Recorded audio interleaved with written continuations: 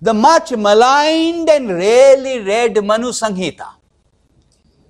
The Manu Samhita tells us that these were the 17 most important kinds of civil cases which the king should try in order of priority. Most of our practices, almost all of our practices of dharma are actually based on the Puranas. The funeral rites are from the Garuda Purana. The way the temples are constructed, they are from the Matsya Purana. Yet, since Parjitar in the 19th century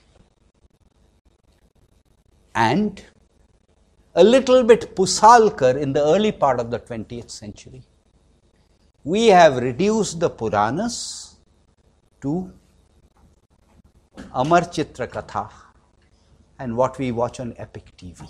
Puranas, like the Mahabharata, they are encyclopedias. They are part of our history, they are part of our culture, they are part of a legacy, they are part of Sanskriti, and Sanskriti is intimately linked to Sanskrita. The two come hand in hand.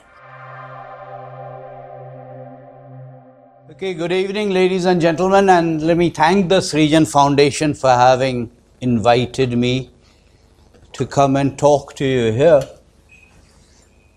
And also, let me thank all of you for having decided to spend some time on a rainy Saturday evening listening to something that normally seems to be somewhat distantly removed.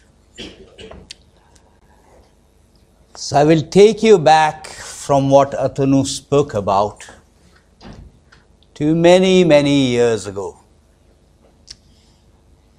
And the topic that's been suggested to me says the corpus of Itihasa and Purana. Let me begin with the word Itihasa, which sometimes is inappropriately translated as myth. Etymologically, the word Itihasa means Itihasa, this is indeed what happened. So therefore, Itihasa, the word Itihasa is not myth. If at all it is to be translated into English, the word to use is indeed history. The word Itihasa eventually came to be applied to two particular texts of ours, the Ramayana and the Mahabharata. So let me first describe a little bit of the Ramayana and the Mahabharata to you. And when I say Ramayana and the Mahabharata, I mean the Sanskrit Ramayana and the Sanskrit Mahabharata. All of us are familiar with the Ramayana story, all of us are familiar with the Mahabharata story, and sometimes when we form our perceptions about the Ramayana incidents or about the Mahabharata incidents, they are not necessarily based on the Sanskrit versions. So far as the Mahabharata is concerned, there is only one Sanskrit text. I will qualify that in a minute, but so far as the Mahabharata is concerned, there is only one Sanskrit text. So far as the Ramayana is concerned, there are three complete Sanskrit texts and two retellings of the Rama story. The two complete Sanskrit texts, of course, are the Valmiki Ramayana, the Adhyatma Ramayana, and the Yoga Vasishtha Ramayana. And when I said retelling, I meant the retelling of the Ramayana story in the Mahabharata and the retelling of the Ramayana story or the Rama story in Kalidasa's Raghuvamsham. There are other parallel accounts, but I am not talking about those because I wanted to focus on what is normally described to as Hindu texts. Everyone present here knows that the Mahabharata has sections, and those sections are known as Parva. And there are 18 Parvas in the Mahabharata. Everyone present here also knows that there are also sections in the Ramayana, and the sections in the Ramayana are known as Kanda. Question to ask is, what is the difference between Kanda and Parva? What do these two words mean? Both these words, Kanda and Parva, they actually mean branches of a tree. Except the word Kanda normally tends to signify a larger branch. A branch that is a little bit more solid. Whereas Parva is a weaker branch, it is a flexible branch, it is a more fluid branch. The reason I am saying this is fundamentally the Mahabharata is only one particular story. Unlike the Valmiki Ramayana, where if someone was unhappy with what Rishi Valmiki had described, he or she, typically he, simply came along and composed another Ramayana. Unlike that, the Mahabharata is a single unified whole. It is a bit like a hold-all. The hold-alls, the older ones amongst us are familiar with it. We used to use hold-alls when we used to travel in trains once upon a time. So the Mahabharata was a bit like a hold-all. Everything got packed into it. However, there were about 1250 different versions of the Sanskrit Mahabharata floating around in India, with the same story but minor variations. Nothing major, minor variations. Did Vedavyasa dictate to Ganesha? When Draupadi was being disrobed in the Sabha and she prayed, was it actually Krishna or some unknown entity who saved her? These kinds of minor differences. Remember also that when one is talking about Sanskrit, one tends to presume that Sanskrit was A, written, and B, Sanskrit was written in Devanagari. Neither of these propositions is true. Sanskrit fundamentally, like most languages, is a spoken language. It was rendered into writing much later, and although it was rendered into writing, the script did not necessarily have to be Devanagari. Devanagari is of much later vintage. So if a Sanskrit script was being written in Jammu and Kashmir, it would be written in Sharda. If it was written in West Bengal, it would be written in Bengali. The script would be like that. In Maharashtra, it would be Marathi, even though the language was Sanskrit. So, with differing scripts, there were about 1250 different versions of the Mahabharata floating around in India. In Pune, there is an Oriental Research Institute which is known as the Bhandarkar Oriental Research Institute. In the year 1916, the Bhandarkar Oriental Research Institute started a massive exercise. It sat down with all of these 1250 different versions that were floating around of the Mahabharata, and decided that it would try and determine which was most representative. And how did they do this? They did this in terms of a technique that is also used quite a lot in the work on genetic studies, and something that we are familiar with in school in maths, except we've forgotten it, and this is called the highest common factor, HCF. So if a shloka figured in a large number of versions, the chances were that perhaps it was in the original, because in the process of transmission and distribution down thousands of years, it was retained. So this is what they did. It took them 50 years.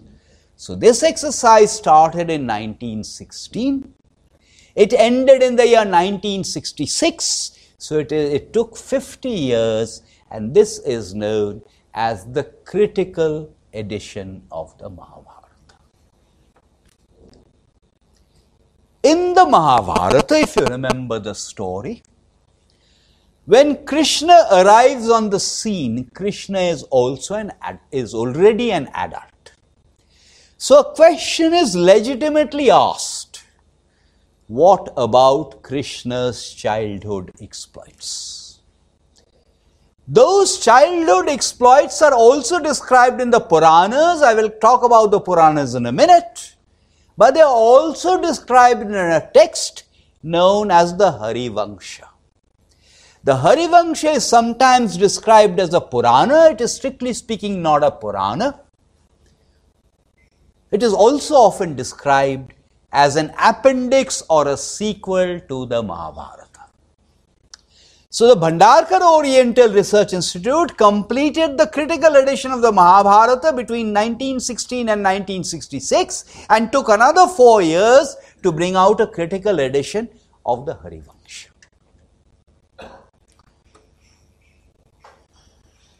So in some sense, the Bhandarkar Oriental Research Institute had set out a template, a methodology for doing such exercises. And there is an Oriental Research Institute in Baroda. And that Baroda Oriental Research Institute did exactly the same thing with the Valmiki Ramayana. There were about 200 different texts of the Valmiki Ramayana floating around. And the Baroda Oriental Research Institute in the 1970s, exactly as Bhandarkar had done for the Mahabharata, did the same thing for the Valmiki Ramayana. These two are therefore known as the critical editions. Quite often when I meet people, people ask me, why are you translating them? Haven't they been translated so many different times? We have read Rajaji, we have read this, we have read that. And when I'm using this term translation, I'm talking about translating from Sanskrit to English.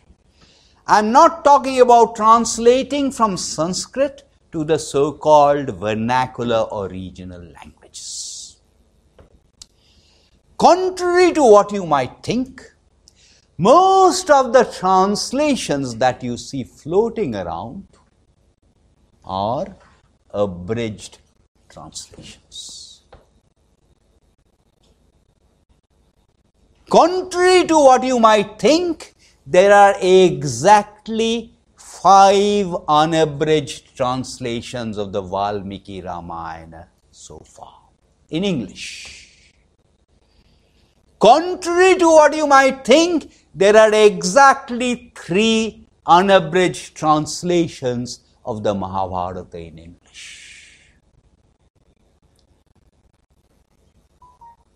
The three unabridged translations of the Mahabharata were done by Kishori Mohan Ganguly and Manmathanath Datta towards the end of the 19th century, and I am the third one to have done the unabridged translations of the Mahabharata. The popular belief is that after composing the Mahabharata, Veda Vyasa composed the Puranas. It's a popular belief. But before that, what is the size of the Mahabharata? According to popular belief, the size of the Mahabharata is 100,000 shlokas. The critical edition has a little bit less because some shlokas have been excised. So the critical edition has about 80,000 shlokas. And to give you some idea of the kind of length we are talking about, my Mahabharata translation, which has 10 volumes, runs into 2.25 million words. The Valmiki Ramayana is roughly 1/3 the size of the Mahabharata. All of this is poetry. Prose, Sanskrit texts are of later vintage. All of this was poetry. These days, when we hear the word poetry, we tend to think that poetry is rhyming.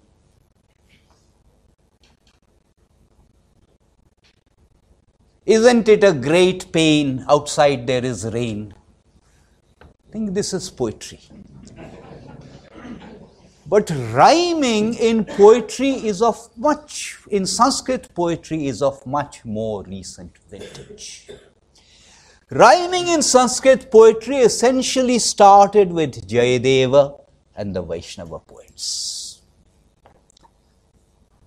Pralaya payodhi jale dhritavanasi vedam vihitava hitram charitram akhedam. Vedam akhedam. Some of you may have recognized this as the Dashavatar Stotram. This kind of rhyming is Jayadev and the Vaishnava poets. Before that, Sanskrit poetry was not about rhyming. It was about a very tight but flexible metrical structure called Chanda, which was based on the notion of aksharas.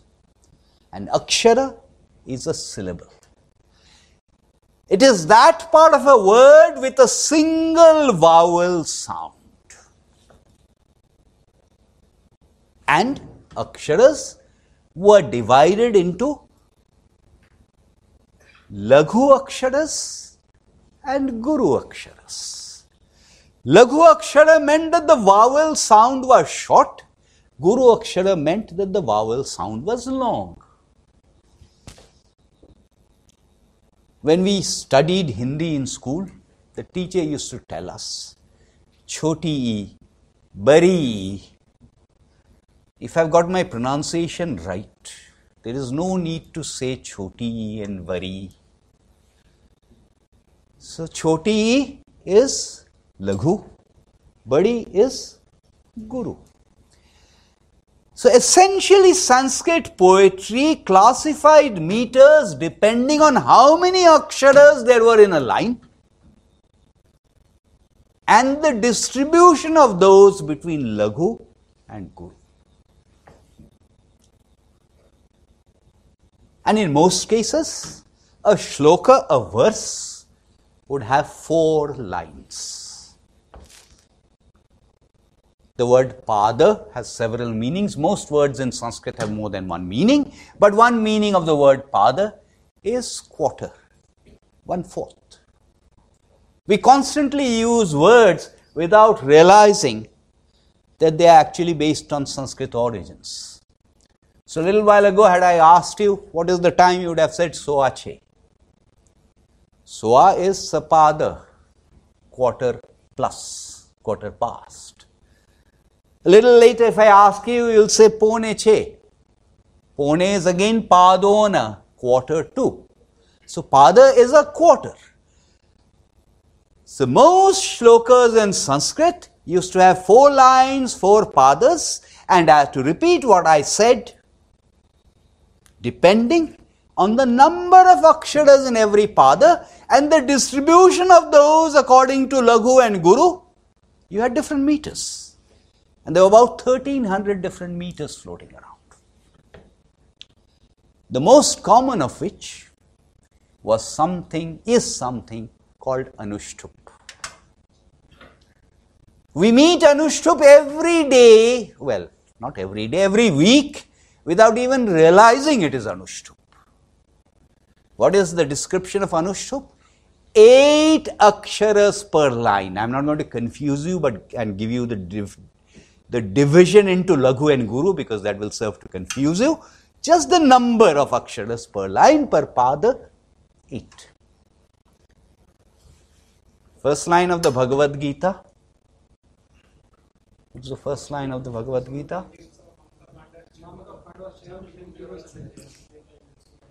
Dharma kshetre kurukshetre samaveta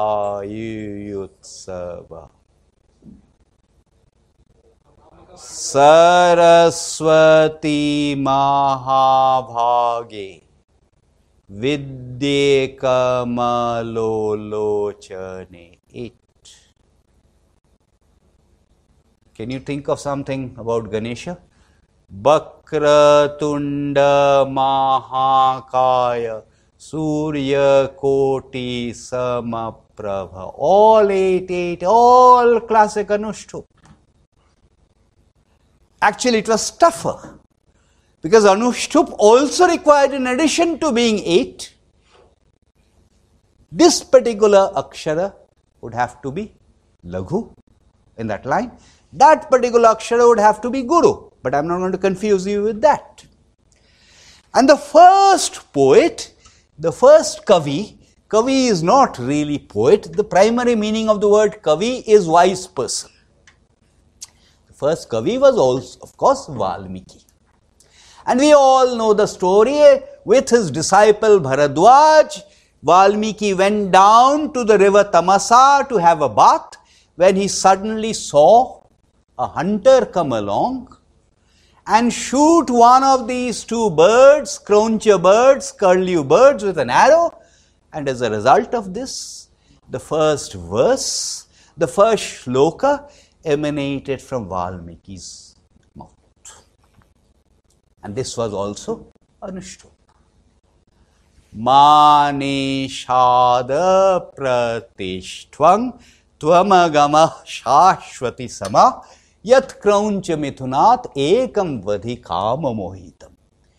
O hunter, since you have killed one of these 2 birds who are in the throes of passion, you will be doomed to ill fame for eternity. The Valmiki Ramayana tells us, because this emanated from an act of sorrow or shoka, this kind of composition came to be known as shloka. Valmiki was a poet, Vedavyas was also a poet. But the contrast between the 2 poets is remarkable. And you should not read translations, you should read the Sanskrit originals to get a flavor of that. One of the messages I am going to leave with you, I hope to leave with you, is please do not have discussions on the basis of abridged translations. Please try and read unabridged translations. In English, in vernacular, doesn't really matter. And even the translations will not convey all of it. So therefore, after that, try and read the Sanskrit. But to come back to what I was saying, the nature of these 2 poets was completely different. Valmiki would wax eloquent at descriptions of nature. The rains, he would describe the rains. He described the trees. Veda Vyasa was very matter of fact. He never wasted time describing nature. So-and-so came along, spoke to so-and-so, so-and-so shot so-and-so, so-and-so cursed so-and-so. Rarely will you find nature described in myths. One of the first triggers which attracted me towards Sanskrit was actually two poets, Kalidasa and Valmiki. And I will recite two shlokas, rest assured I will translate them. In those days, of course, there was no WhatsApp, and the reason I'm focusing on WhatsApp is the first thing in the morning I get WhatsApp messages saying, read my article, watch my interview, see my picture. In those days, people were less driven by notions of I.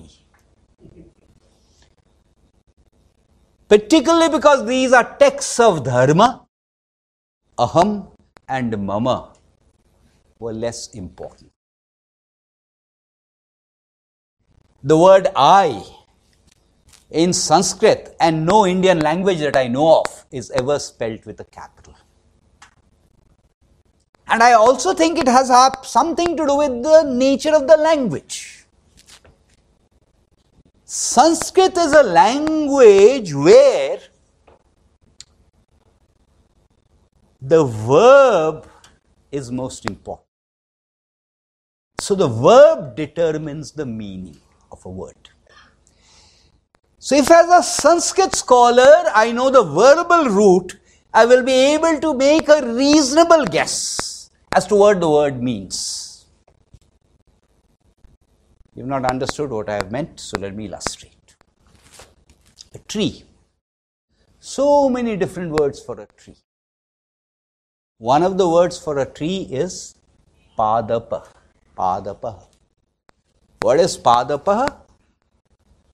The verb root is pina and pada is feet. So padapa is something that drinks with its feet. So whenever I hear the word padapa, it's not just a tree that comes to me. It is the image of something that is drinking with its feet.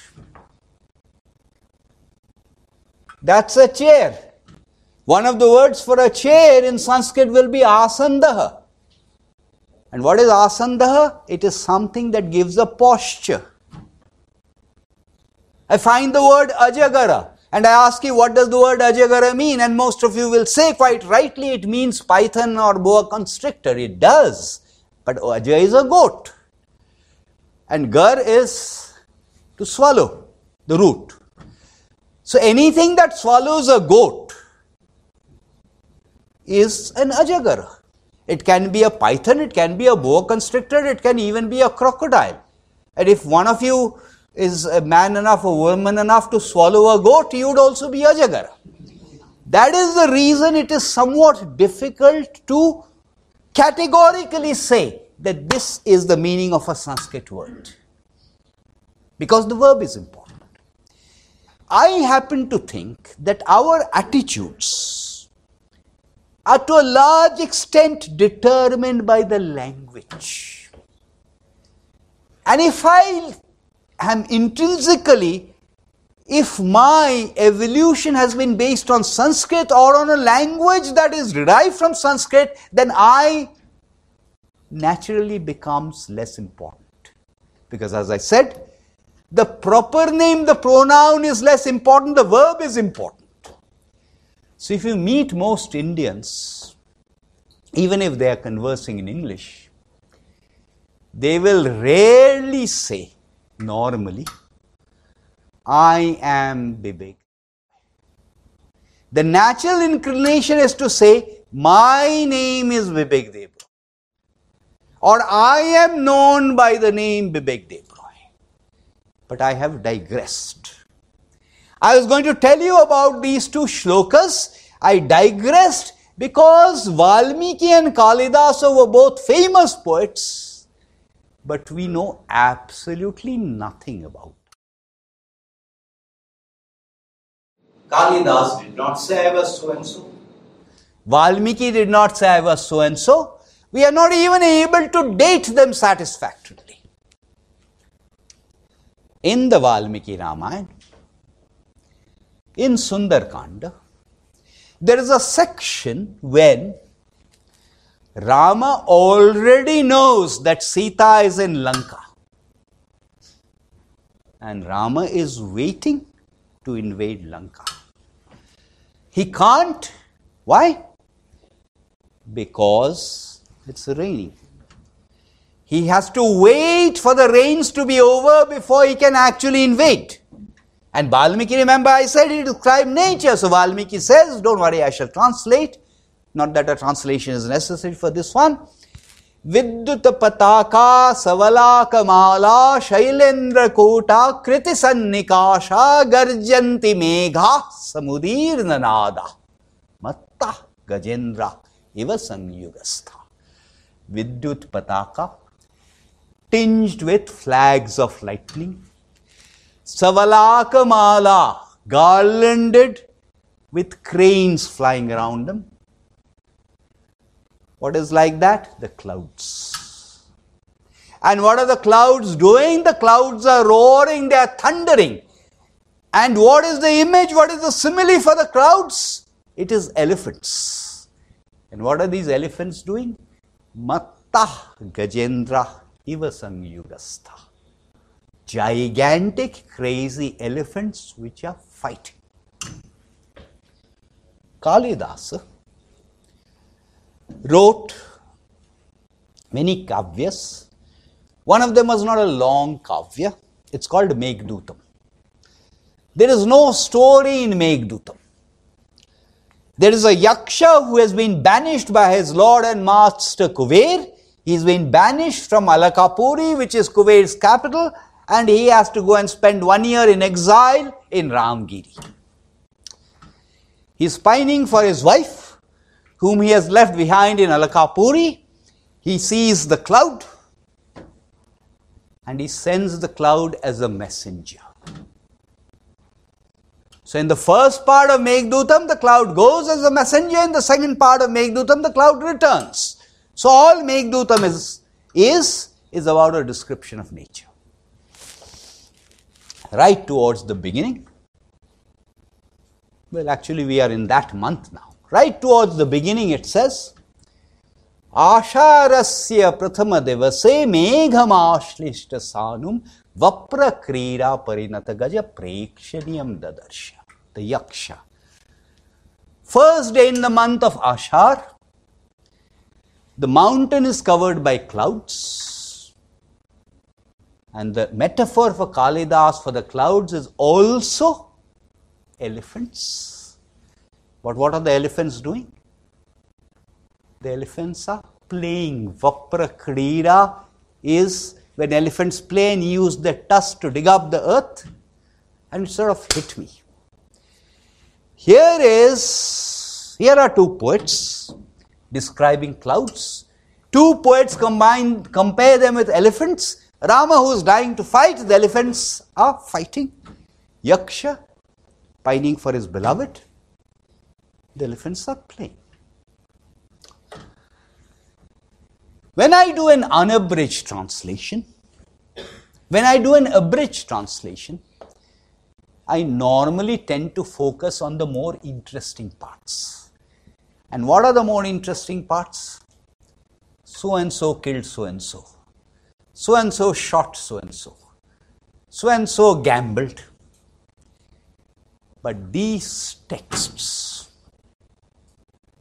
are treasure houses of knowledge.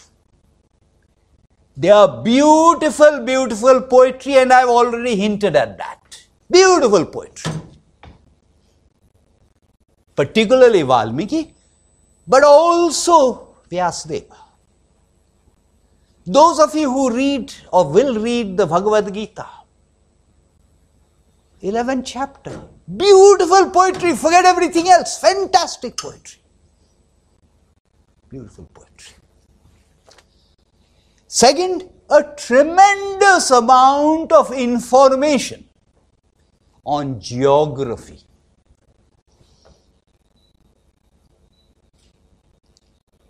Tremendous amount of information.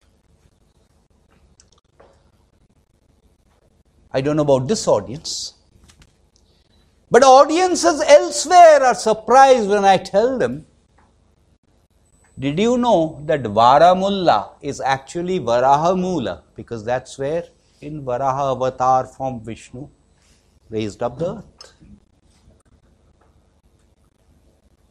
Everyone here knows about Vishnu's 10 avatars. Excuse me. First avatar was Matsya, and we all know the story.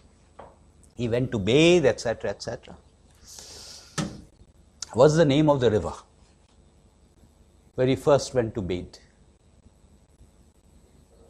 There's a river, right, where he went and then he discovered this small fish which he picked up, put in a pot. What's the name of the river?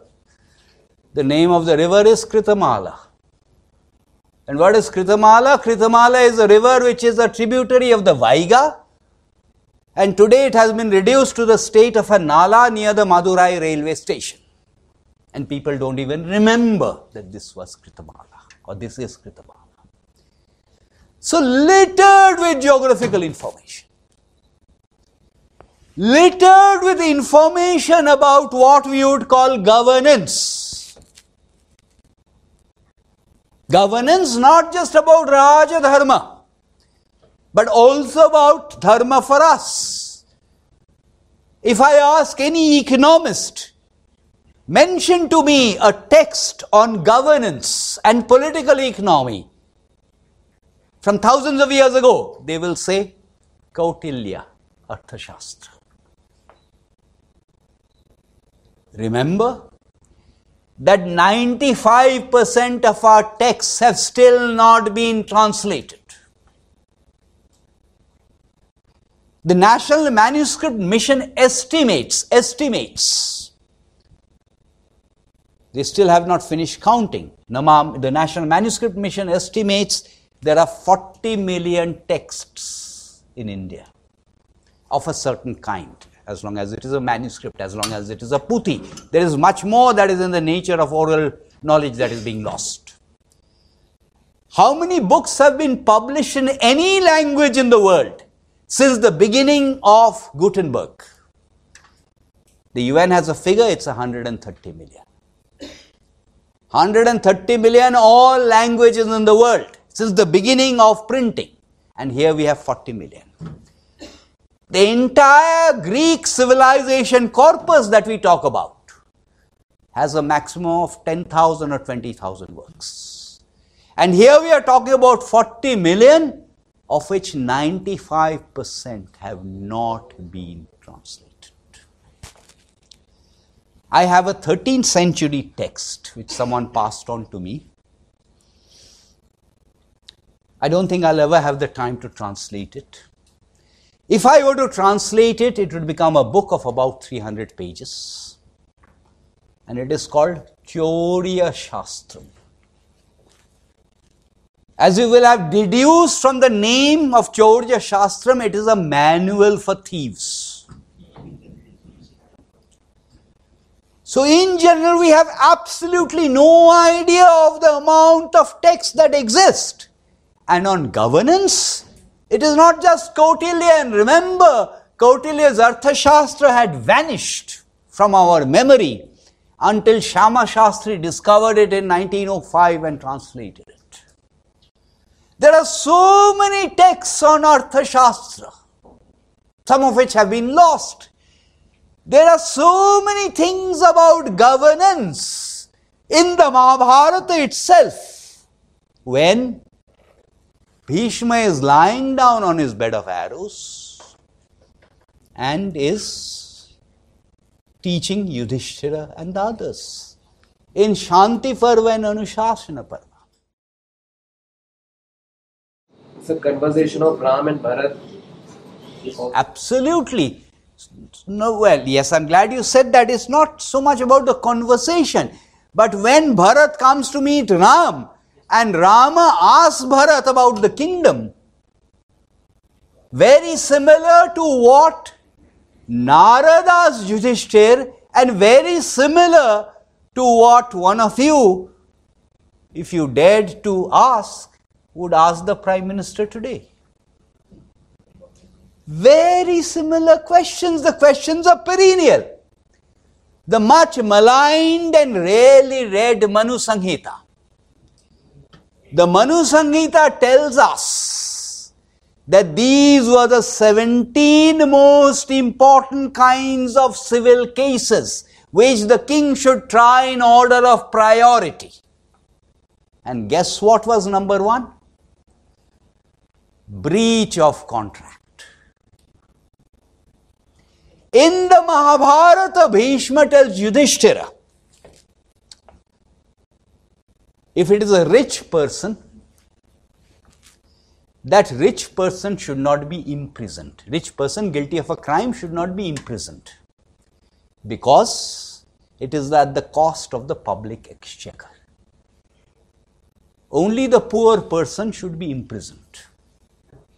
The rich person is one on whom you should impose a monetary penalty. Whether you agree with it or not is beside the point, but there is a clear rationale behind this. And had I not told you that this is from the Mahabharata, Atanu is of course gone away at the moment. Otherwise, you would have said, oh, Atanu discovered this because it was in a paper written by the Chicago Law and Economics people. Many years ago, I read a commentary by a Western Indologist on the Dharma Shastras.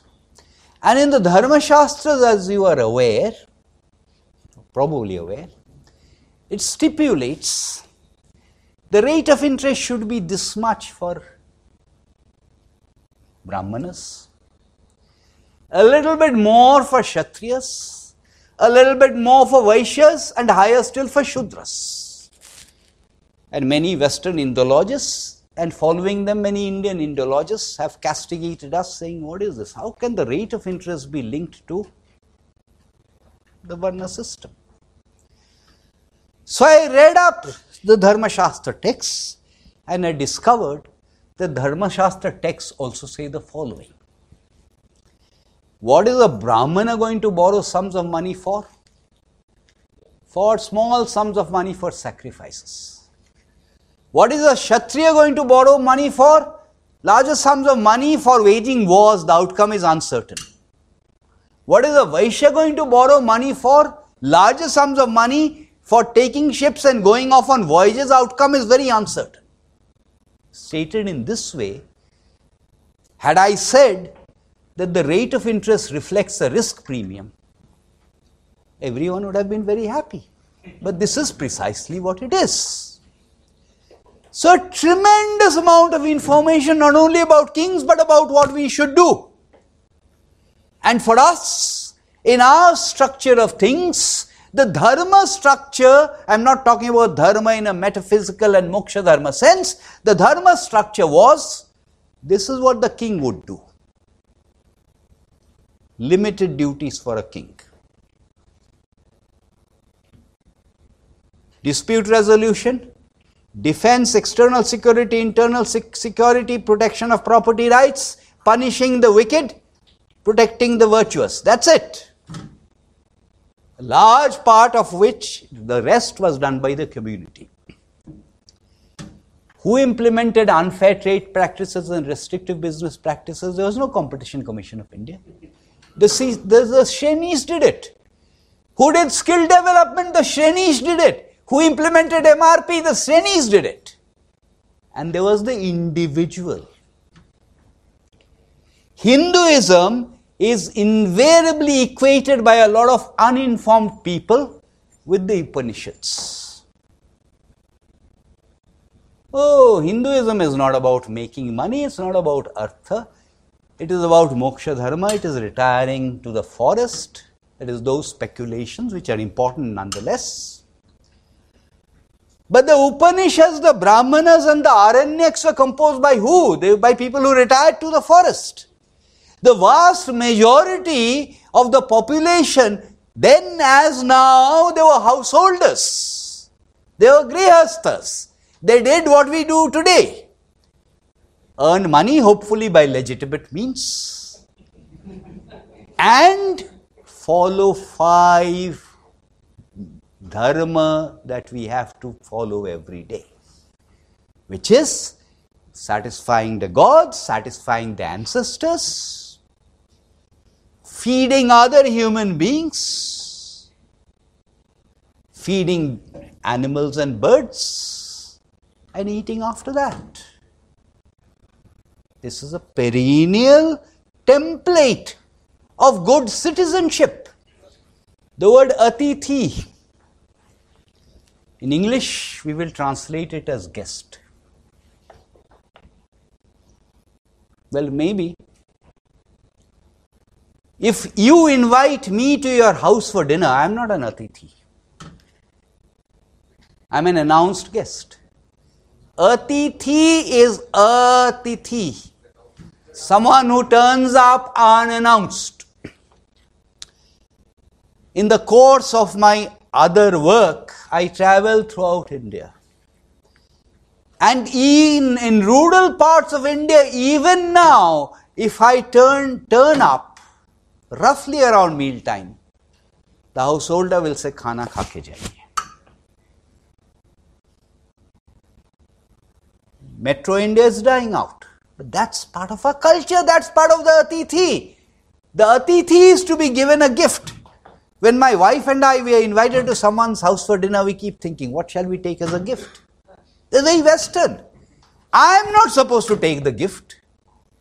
When I come as a guest, the host is supposed to give me a gift. So a tremendous amount of information on geography, a tremendous amount of information on dharma in this particular sense. And of course a tremendous amount of information on moksha dharma.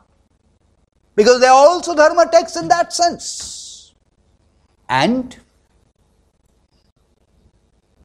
also information on history, on dating. It is not true that there are no records. There are records, including astronomical records. I am running out of time, so it's high time I mention the Puranas now. The Puranas are ancient texts. The word Purana means ancient. Veda Vyasa is believed to have composed the Mahabharata, I told you, 100,000 shlokas. After composing the Mahabharata in 100,000 shlokas, he composed 18 Mahapuranas. There are plenty of lists that float around of Puranas, but when I am using the word Puranas, I mean Mahapuranas, the major Puranas, and there are 18 of these. Together, these 18 Mahapuranas amount to 400,000 shlokas. So in translation terms, 10 to 12 million words. At least for the Ramayana and the Mahabharata, there were some translations. For the Puranas, or some of the Puranas, there have been no translations in English ever. I'm not talking about the major ones like the Bhagavad Purana, which obviously it's perhaps the most popular Purana. It's been translated a lot. But some of the other Puranas, amongst the 18 Mahapuranas, have never been translated. And the way we interpret Dharma, moving away a little bit from Vedanta and the Upanishads, most of our practices, almost all of our practices of Dharma are actually based on the Puranas. The funeral rites are from the Garuda Purana. The way the temples are constructed, they are from the Matsya Purana. Yet, since Parjitar in the 19th century and a little bit Pusalkar in the early part of the 20th century. We have reduced the Puranas to Amar Chitra Katha and what we watch on Epic TV. But I hopefully have portrayed to you that the Puranas, like the Mahabharata, they are encyclopedias. They are part of our history, they are part of our culture, they are part of a legacy, they are part of Sanskriti, and Sanskriti is intimately linked to Sanskrita. The two come hand in hand. Now, so far as I am concerned, having done the Mahabharata, the Harivansha and the Valmiki Ramayana, I have now started to translate the Puranas. The Bhagavad Purana has been published. The Markandeya Purana will be published this year. The two longest Puranas are the Padma Purana and the Skanda Purana. Sir, I want to ask you, was Dharma established after the Mahabharata war? Was what? Dharma established after the Mahabharata war.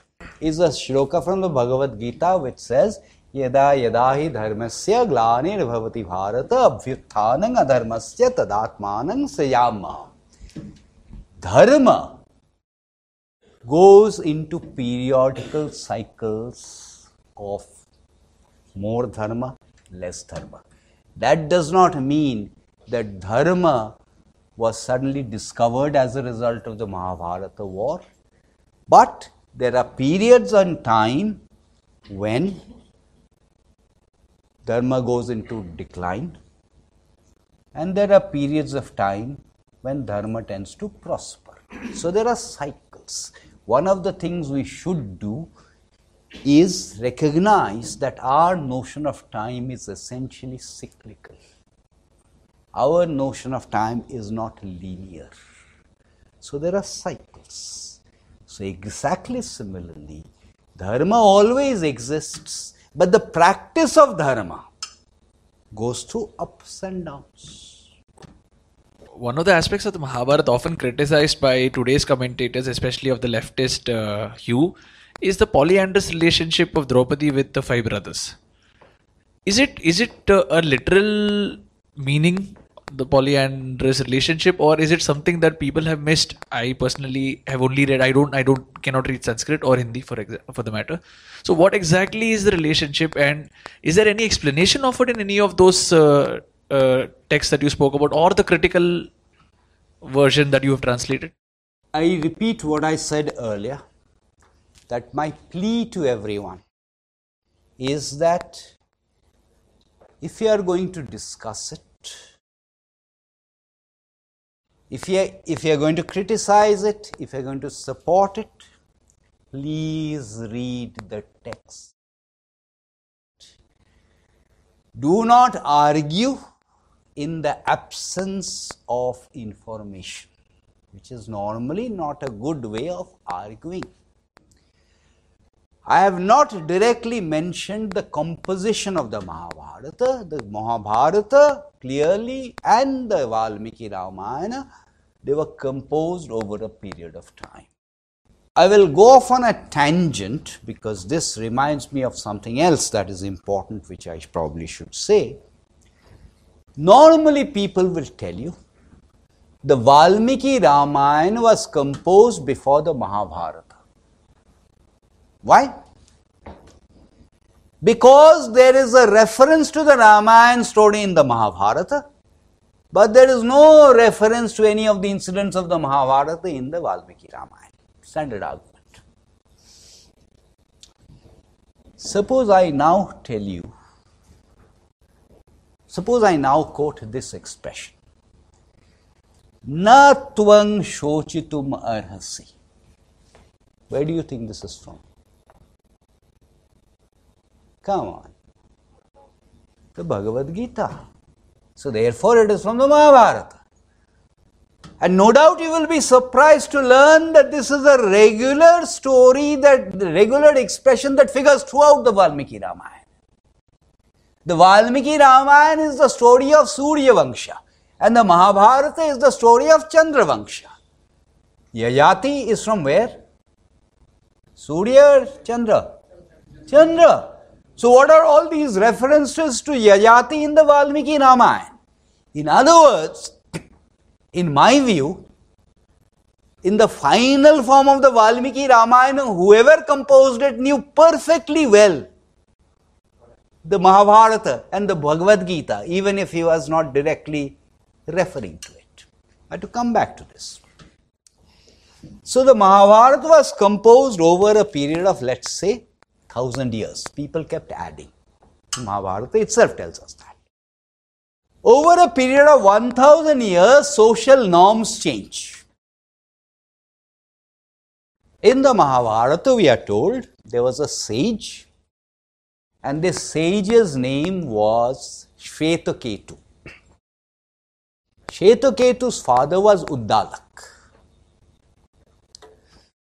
And Shvetaketu at this time was still a boy, he had not grown up. Suddenly a strange man comes to their house, looks at Shvetaketu's mother and says, "Come, let's go." And Shvetaketu's mother goes away with him to have pleasure. Shvetaketu goes to his father Uddalak and says, "What is this? My mother has gone off with this strange man and you're not doing anything." So Uddalak says, "Why should I do anything? This is the way it is. She's gone away to amuse herself. When her amusement is over, she'll come back. Big deal." Shvetaketu says, "This is not on. We must have a system of marriage defined by chastity and faithfulness." So Mahabharata tells us that Shvetaketu instituted this system. If you read the Valmiki Ramayana in Sanskrit, preferably Valmiki Ramayana is not very easy, difficult to read.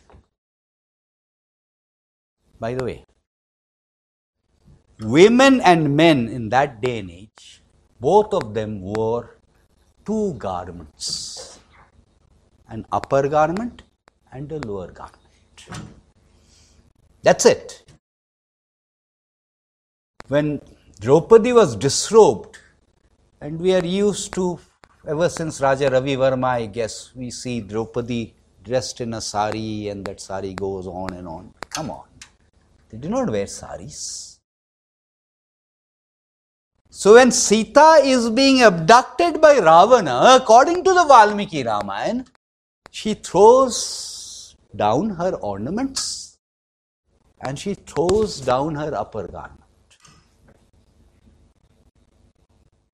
And see how difficult it has been for translators in English and in the vernacular languages to translate that she has thrown down her upper garment. In the disrobing incident, before Draupadi's upper garment is taken away, the 5 Pandavas, the male Pandavas, are deprived of their upper garments. Why? Because I said male, female had an upper garment and a lower garment, but if you were a slave, if you had no independent existence, you are not entitled to your upper garment. So their upper garment was taken away and Draupadi's was taken away after that. In a roundabout way, my response to your question is, this society was a very liberal society. Obviously, if it was composed over 1,000 years, then some parts, I can cite some parts to say that women were oppressed. I can cite some parts to say that women were treated very well. But that aside, it was a very liberal society. And if we have problems of the kind you are mentioning, that is a problem with us. It is not a problem with the texts. So polyandry existed in certain parts. If polygamy can exist, if polygamy existed till 1856, then I don't see what is wrong with polyandry. The problem, as I said, is with us, because we are trying to apply our norms on 2000 years ago, and that is simply not right. Hello. Thank you, sir. My question is, you said that it would be best if we could read these texts in Sanskrit. So how, because most of us don't know Sanskrit that well, so how should we go about it? Like we should learn Sanskrit and then read these texts, or we should learn Sanskrit through these texts? So if you could just elaborate on this. No, I don't think it's either or.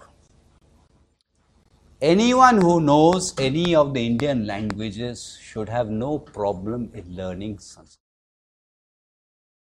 The problem is caused by the fact that Sanskrit has Sandhi and Samasa.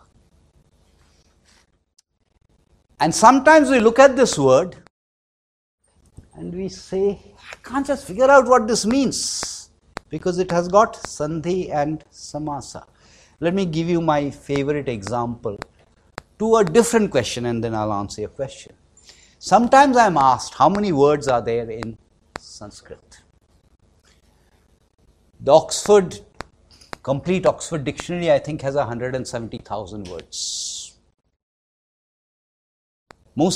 Those amongst us who are very proficient in English will probably have a vocabulary of 15,000 words or 20,000 words. Shakespeare had one of 30,000 words. Maybe Shashi Tharoor has 35,000 words.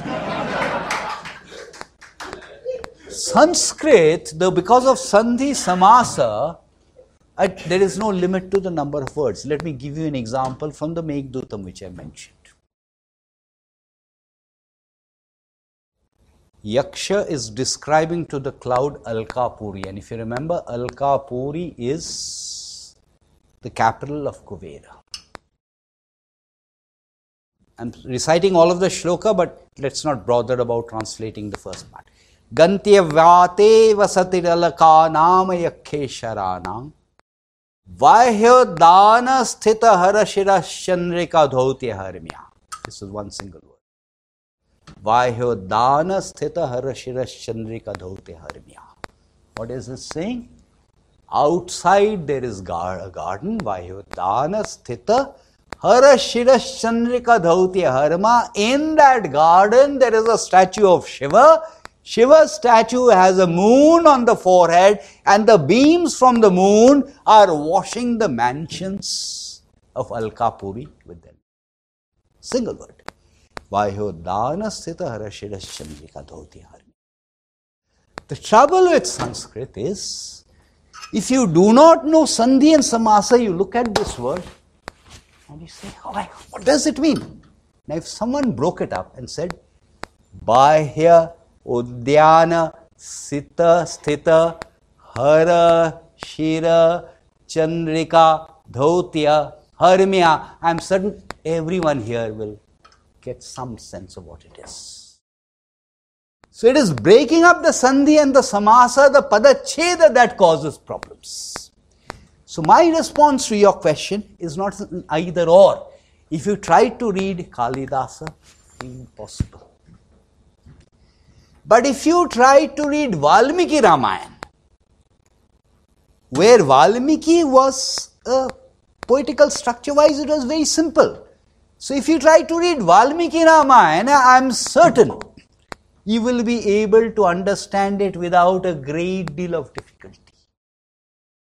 If you read the first chapter of the Bhagavad Gita with the Padacheda, get hold of any text which has the Padacheda, you will be able to understand it. So I think these are actually very good ways to learn Sanskrit. So my question is that could you kindly tell us a little about the Akal Bodhon story the itihas of Akal Bodhon, because very recently another economist has said that there's apparently no relationship between Durga and Ram. So does the Akal Bodhon signify anything, or what does it say about this to this extent? You see, the question is about Durga.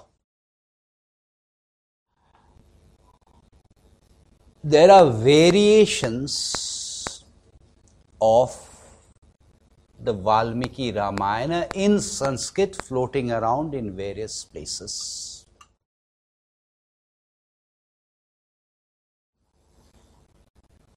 the critical edition, and there are references in some variants of this story, that before he was going to fight Ravana, Ram prayed to Durga. This particular section is not there in the critical edition of the Valmiki Ramayana I mentioned. However, it does figure. There are also popular renderings of the Ramayana story, not necessarily in Sanskrit.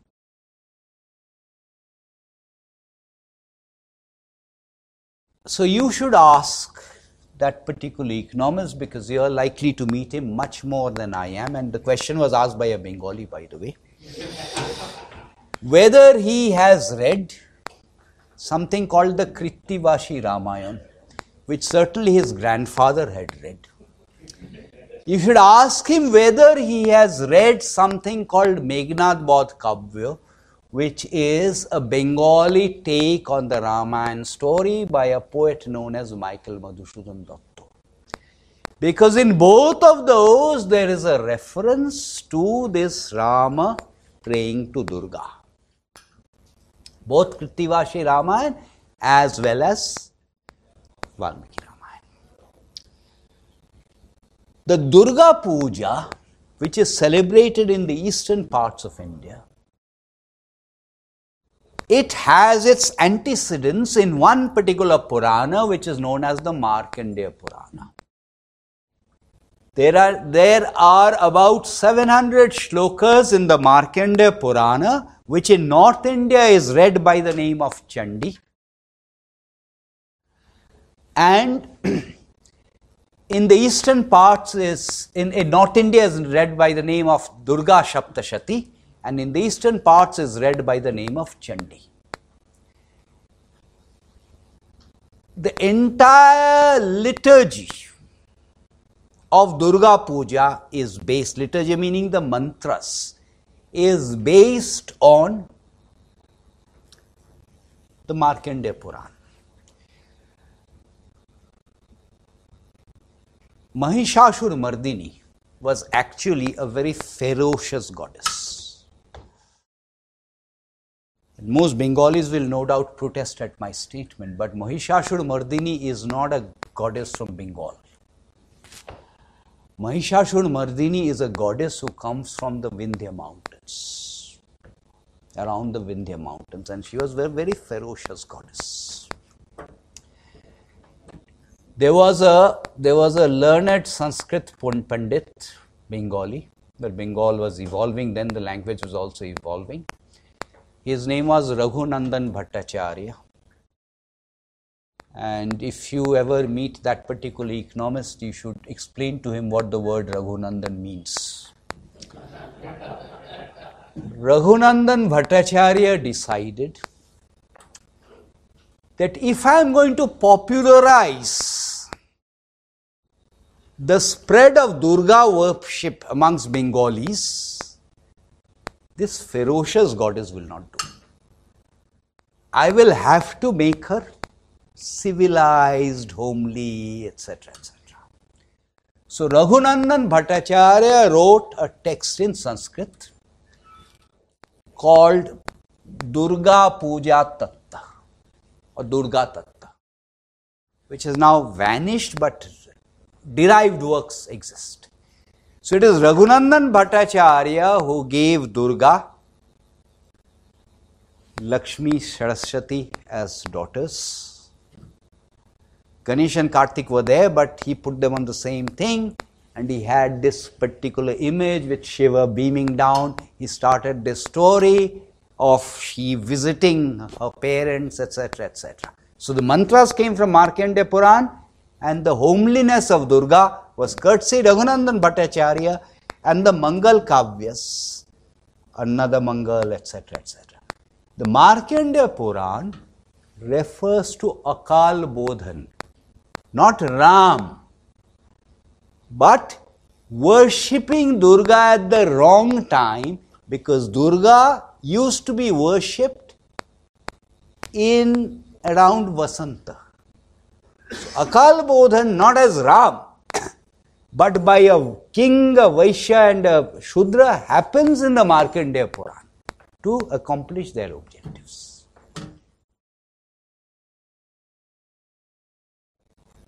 Okay, I think that is that. Okay, thank you.